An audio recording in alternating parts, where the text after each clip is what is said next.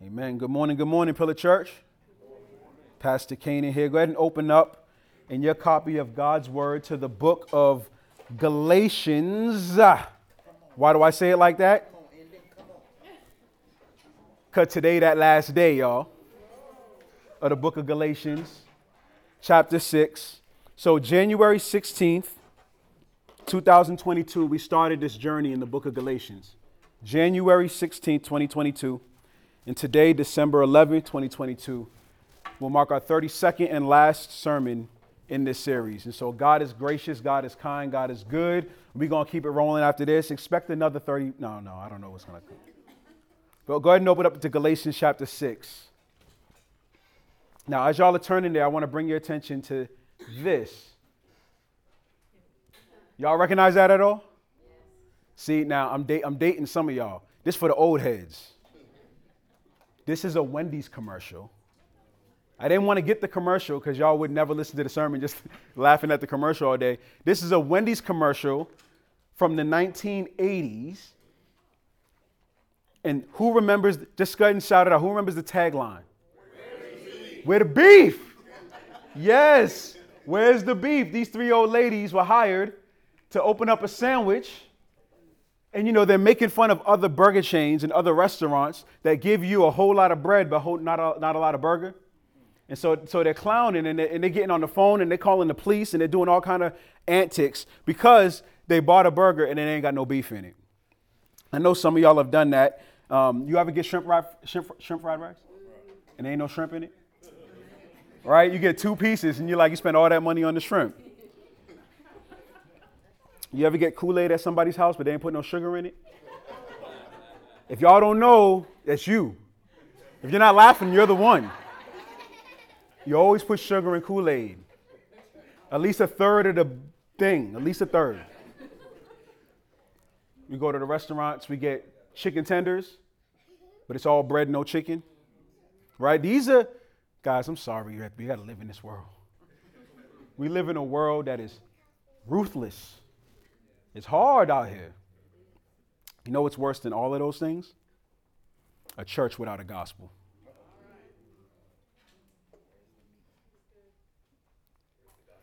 Unfortunately, that's real common.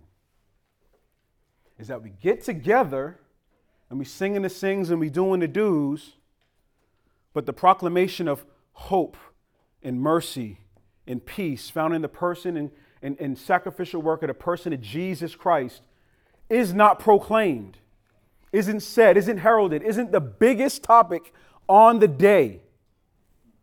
A church without a gospel is worse than all of those other things, beloved.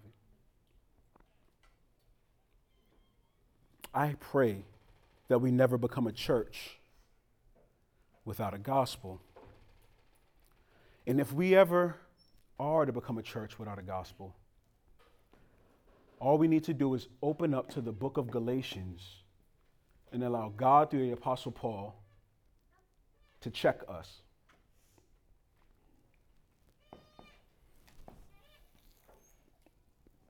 You ever heard this phrase?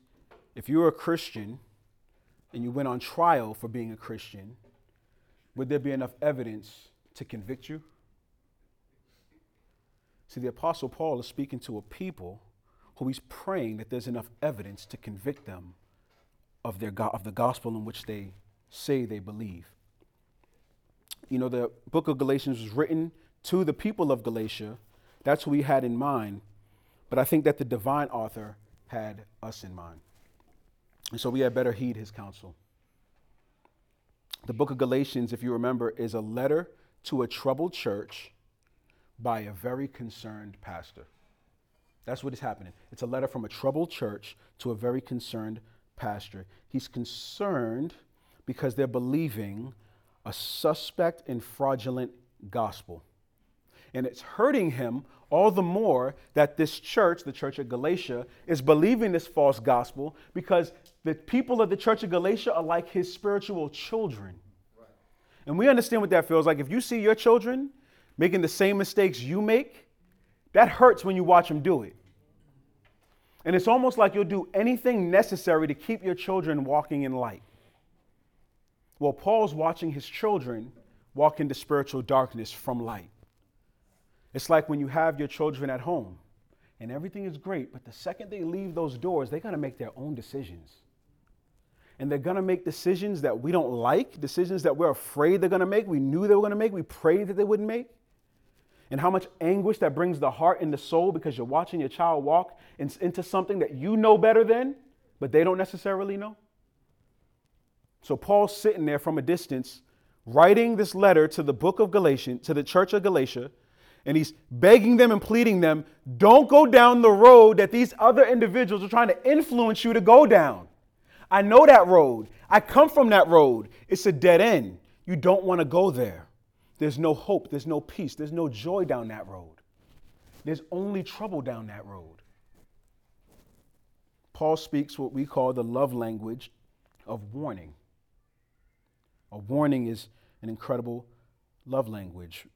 Before we look at our text, let's see some of the warnings from the Apostle Paul. He starts off in chapter 1, verse 6.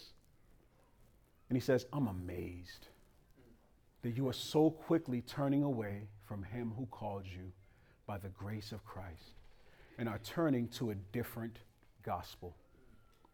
Not that there is another gospel, but there are some who are troubling you and want you to distort the gospel of Christ. What's the distortion? What's the other gospel? Beloved, 32 weeks we've been talking about this. There's a grouping of people coming into Galatia proclaiming that there is salvation only in the name of Jesus and obedience to the law. It's 1A and 1B together. And the component of the law that they have particularly pointed out that you have to do in order for God to accept you, because they have a misunderstanding of how covenants work and how covenants develop, is the element of circumcision. God will reject you lest you get yourself circumcised and obey the rest of the law. So it's faith in Jesus plus faith in your own capabilities and your own human efforts that equals salvation according to them. And Paul's like, what have I taught you since youth, since your inception? Salvation is by Jesus Christ and Jesus Christ alone. If you're trusting in Jesus and you're trusting in yourself or the law, then you're effectively trusting in neither of them.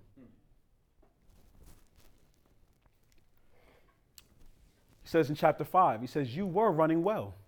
You had it. What prevented you from being persuaded regarding the truth? This persuasion does not come from the one who calls you. A little leaven leavens the whole batch of dough. I myself am persuaded that you will not accept any other view. Why is he so confident that they won't? Because he's trained them since they were born to believe the truth. But whoever it is that's confusing you, they need to go ahead and pay that penalty. Paul is warning his babies.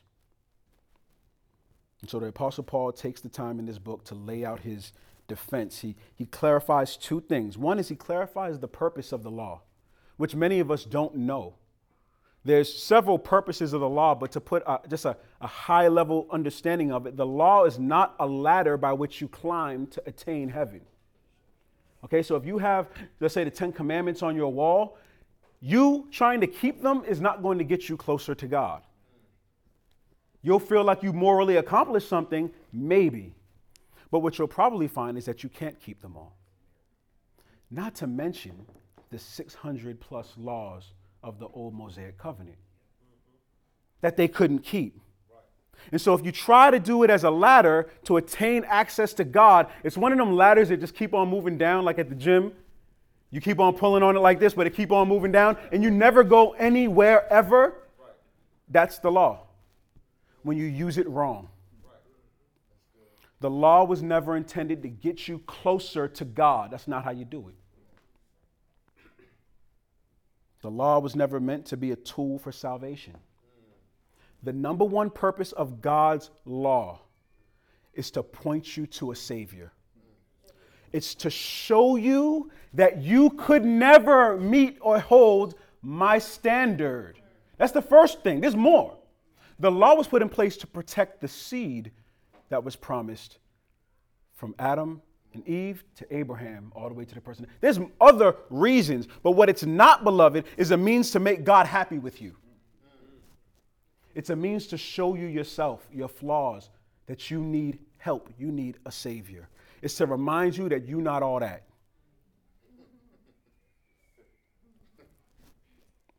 The second thing he does after he shows us what the purpose of the law is, and we saw that in chapter 3. He's directing us how we do get a right standing with God. This is what he says. He says, for freedom, Christ has set us free. Stand firm then and don't submit again to a yoke of slavery. Remember, contextually, that yoke of slavery is the Mosaic law, but it's also a yoke of slavery under sin. You can apply it these ways.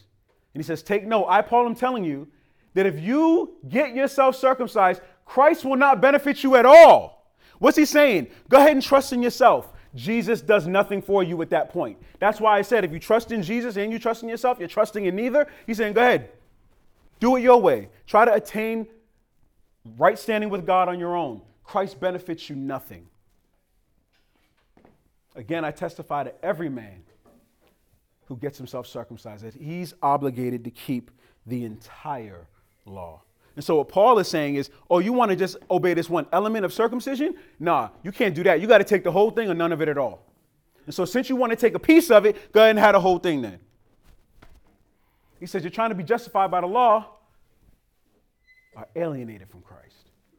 You've fallen from grace. Beloved, this is such an important concept. You don't have to earn a right standing with God. And as long as you try to, you'll never retain it. That's what he's saying. So stop with the good work, trying to please God and trying to make him smile on you. What he wants is your heart. He wants you to trust him. Good works flow as a result of his transformation in you. You don't do it so that he likes you. You do it because you love him. The roles are reversed. Once you recognize what Jesus has done for you, good works just flow out of you.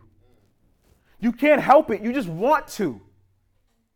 You love the truth. You love the scriptures. You love the Savior. You love people. Not because anybody's watching. It's because Jesus redeemed your soul. And this is the outward expression of the inward reality.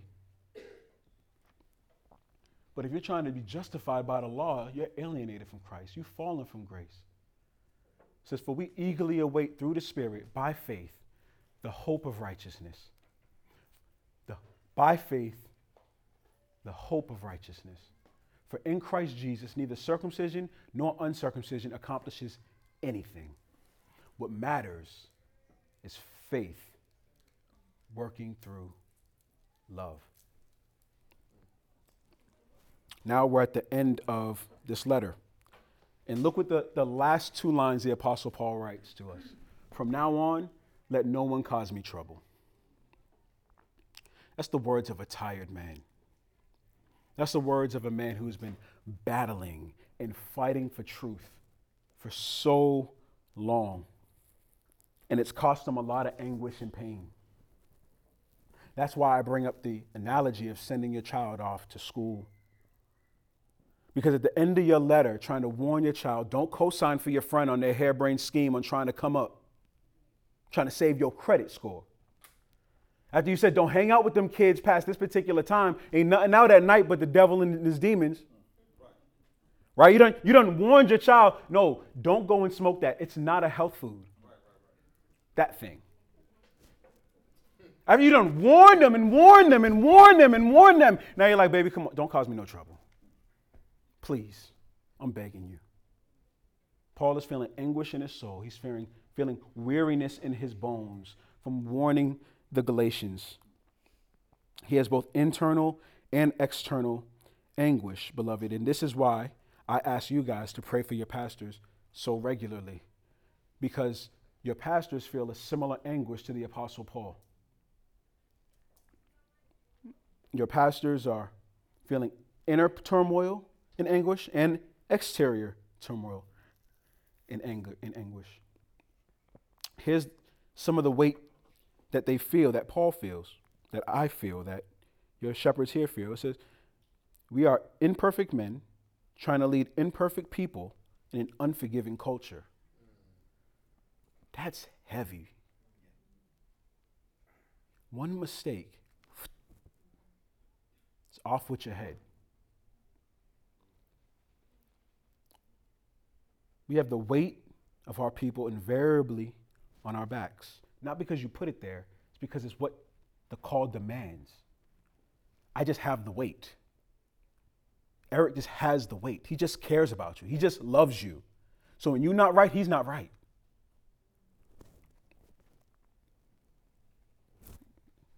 The Apostle Paul and your elders and churches across, they have the eyes of scrutiny always gazing on them.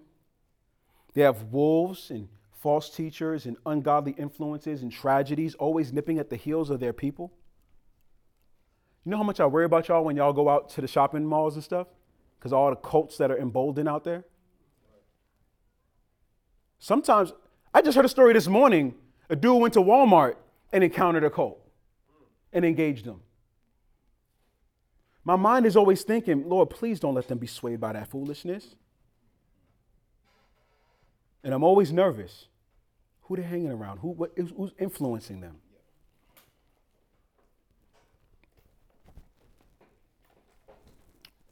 And then we have our own marital problems, our own parental trials, our own things going on, our own houses falling down. And then, as we'll see, the Apostle Paul allude to later, we have the internal stress of knowing that Satan is always lurking to take you and me out of the game. So pray. Prayer is your greatest weapon in this spiritual war. Prayer is the means that your pastors will stand, that you will stand. The Apostle Paul has called his churches constantly to pray, pray, pray, that the eyes of the eyes of, what was it? The eyes of their soul will be enlightened. In Ephesians, it says. The Apostle Paul and your elders, we don't want you to cause any trouble, unless it's good trouble. Shout out to the John Lewis. Let's go. That was a good phrase. What Apostle Paul wants his church to do and what your elders want you to do is threefold. The first thing we want you to do is just simply believe the gospel. Believe the reality that you have grace and forgiveness in the person and sacrifice of Jesus Christ by faith.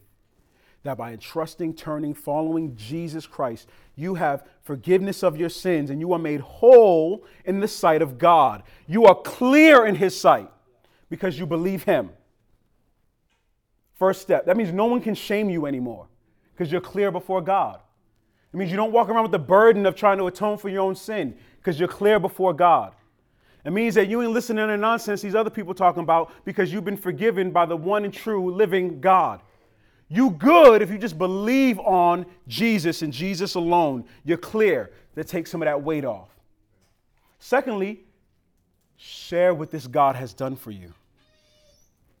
And share that it was not of your own doing. It's the doing and the work of Jesus Christ who did it all for you. The third thing is to live in light of the freedom you have in Christ. To let your light shine for justice and truth in this fallen world. That's what Paul wanted for his babies in Galatia, and that's what our desire is for you as a church. Believe the gospel, share the gospel, live in light of the gospel. In the first century, the message of freedom in Christ was not a popular notion.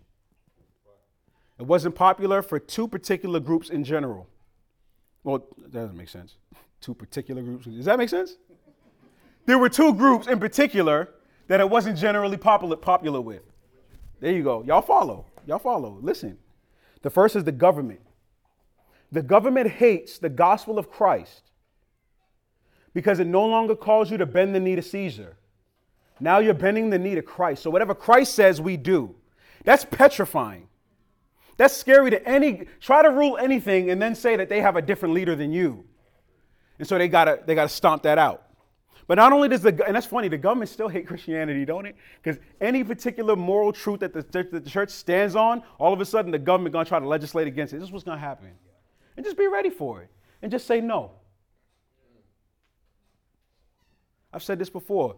I don't care if you left, right, Democrat, Republican. We go where the scriptures go. If it turn left, we turn left. If it turn right, we turn right. If it lean progressive, we progressive. If it lean conservative, we conservative in the mug. Whatever the scriptures say, we do. The rest we say no. We don't say it roughly. We don't say it harshly. We don't throw a rock or a stone. We simply stand and say, you are not my king. I have a different one. Government don't want to hear that, though. We all finna go to jail. I see y'all in there. See y'all in jail, man. The government doesn't want to lose civic control. The second group of people that hate it are the religious leaders. They hate it because they too lose power, but they lose control, and more than that, they lose money. They lose money. Why? Because there's no more temple sacrifices. Remember, they used to purchase the sacrifices from the religious leaders and then offer them as sacrifice. And then they would leverage them with fear tactics to keep the people in check. That dove wasn't quite good enough. I don't know. We're going to have to do some other form of penitence. So in order to get rid of these threats, the government and the religious leaders of the day seek to stomp out and eliminate any Christian leader by force. And that's why Paul says what he's about to say. He says, let no one cause me trouble because I bear on my body the marks of Jesus. Now, this is interesting. This word marks right here, first of all, when we read this, it's almost like we kind of know what he's saying, but don't let nobody twist you. This word for marks is, in the original language, is stigmata. You ever heard of stigmata? See, y'all start thinking about that old 90s movie, that trash 90s horror movie. Right? The concept of stigmata, as far as the culture is concerned, is when all of a sudden you have on your body the marks of Jesus literally on you, and you feel its pain, and you're screaming and bleeding all over the place. And so it makes it a scary. Do you remember the 90s movie? They tried to remake it. It was trash too. Especially when they put the mark right here. When in that culture, this is the palm. And this can't hold the weight of the body. It has to be here, for which there's a hole through which his bones were not broken because the nail went through the... Anyway, they don't know what they're talking about. Don't believe the nonsense. Okay? So the word is stigmata, and it's not what those movies we're talking about, and it's not what, a lot of our friends in a different persuasion adopted from St. Francis, that when he was done speaking with the angel, he had these marks on his body, and he is somehow a special minister of the gospel. All them dudes is full of seaweed. Don't believe none of them. That's not what Paul's talking about. When Paul says that he bears on his body the marks of Jesus, he's saying that he literally shares in the sufferings of Christ because his Christianity was a threat to the established order.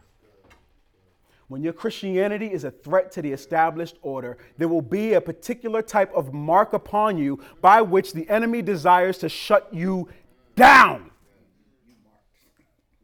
And if you have not been tempted to have your mouth zipped for the sake of the gospel, you probably never say anything about the gospel. You are no threat. When Paul says my body has the marks of Christ, he's saying that my gospel put on trial had enough evidence to convict me of.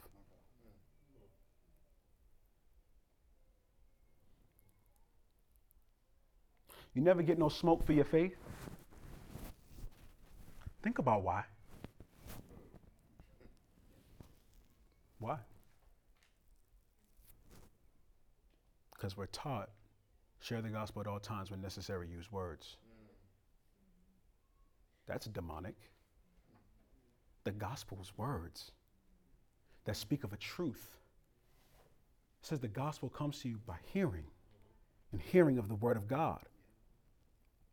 These letters that the apostles are writing are being written, they've been read by one person to a group, a church, hearing. I want to encourage you before we go anywhere else in the sermon. Consider what makes your lips so tight when it comes to faith in your God. Is it the devil's work of shame, thinking you're not good enough to share the gospel? Could be. Could it be your fear that you don't know enough apologetic rhetoric to be able to defend the gospel if someone has a contradiction against it? Could be. But beloved, the gospel breaks down both of those, because the gospel doesn't lift you up So there's no shame. It's like, yes, I'm a fallen, broken sinner in need of Christ as much as you are a fallen, broken sinner in need of Christ. And it doesn't say that people are saved by apologetic argument, which I love. They're saved by the gospel of Christ that breaks through the heart and penetrates the mind, no matter the argumentation against it. Just consider why. Paul was both confronted against verbally and physically. But in this particular context, obviously, he's talking about his body bearing marks. What kind of marks did the Apostle Paul bear? Let's look. Acts chapter 14, verse 19. It's going to get a little morbid, just letting y'all know. Some Jews came from Antioch and Iconium, and when they went over the crowds, they stoned Paul and dragged him out of the city thinking he was dead. Y'all familiar with ancient stoning? It's very technical. They take a rock and they throw it at you. Now, here's the reality. We're thinking of little kids hurling rocks the size of a golf ball. Oftentimes, they would push you to a lower altitude, 15 to 20 feet below wherever the people were. And then they would grab rocks literally the size of your head or bigger. And they would hurl them down upon you with two hands, maximum squat, down on your body. And if they happen to miss your head or your heart, they would hit your elbows and your knees and shatter your bones immediately. Stoning's rugged. Stoning is, you don't stone your worst enemy. They do. They lost power, they lost control, they lost money. That's enough to make somebody stone. When Paul says that on his body he marks he has the marks of Christ, he's talking about his body getting stoned by haters of the gospel. Now, if that was our reality, I'd be like, guys, I know it's scary out there. We got to preach, we got to speak. But that ain't none of our realities. No one will stone you physically. They'll hurl shots at you on Twitter, but that's as much as you got. You might lose favor with the culture, but that's as much as you got. Your political affiliation might disown you, but that's as much as they got. It almost just brings into perspective a little bit. Luke writes about when Paul and Silas were walking through a particular area. Says, as we were on our way to prayer, a slave girl met us who had a spirit by which she predicted the future. She made a large profit for her owners by fortune telling. Y'all see some slavery? Double. As she followed Paul, she cried out, these men who are proclaiming to you the way of salvation, they are the servants of the Most High God. She did this for many days. Now just look at this. She's being overrun by this spirit who's predicting a false future, and she's being owned and being used to make a profit for her owners. She's in a bad spot. She's following and crying out that these men, Paul and Silas, are proclaiming the way of salvation and they're servants of the Most High God. And she did this for many days. Paul got annoyed. You gotta love the text. Y'all read right over that, don't you? No, Paul got annoyed. Like, that's what it means, annoyed in Greek. He was like, Every time he tried to preach, he out back here, it's the Most High God. Paul got annoyed. Turning to the Spirit, he said, I command you in the name of Jesus Christ, come out of her. And it came out right away. Now, peep game. She's been set free, both spiritually and physically. When the owners realized that their hope of profit was gone. Y'all see what happened now? Everything was all good just a week ago. They were making their money. They didn't really care what was happening. As soon as their pockets got involved, though, problems. As soon as they realized that the hope of profit was gone, they seized Paul and Silas, drugged them into the marketplace to the authorities. Bringing them before the chief magistrates, they said, these men are seriously disturbing our city. See how they're going? No, they ain't disturbing the city. They're disturbing you and your money. They're Jews and they're promoting customs that are not legal for us as Romans to adopt and practice. That's true. What's the custom they're promoting? The worship of Jesus Christ exclusive, not Caesar. It's a problem for their government. So they snitch them. They snitch on them. Verse 22, the crowds joined in the attack against them, and the chief magistrates stripped off their clothes and ordered them to be beaten with rods.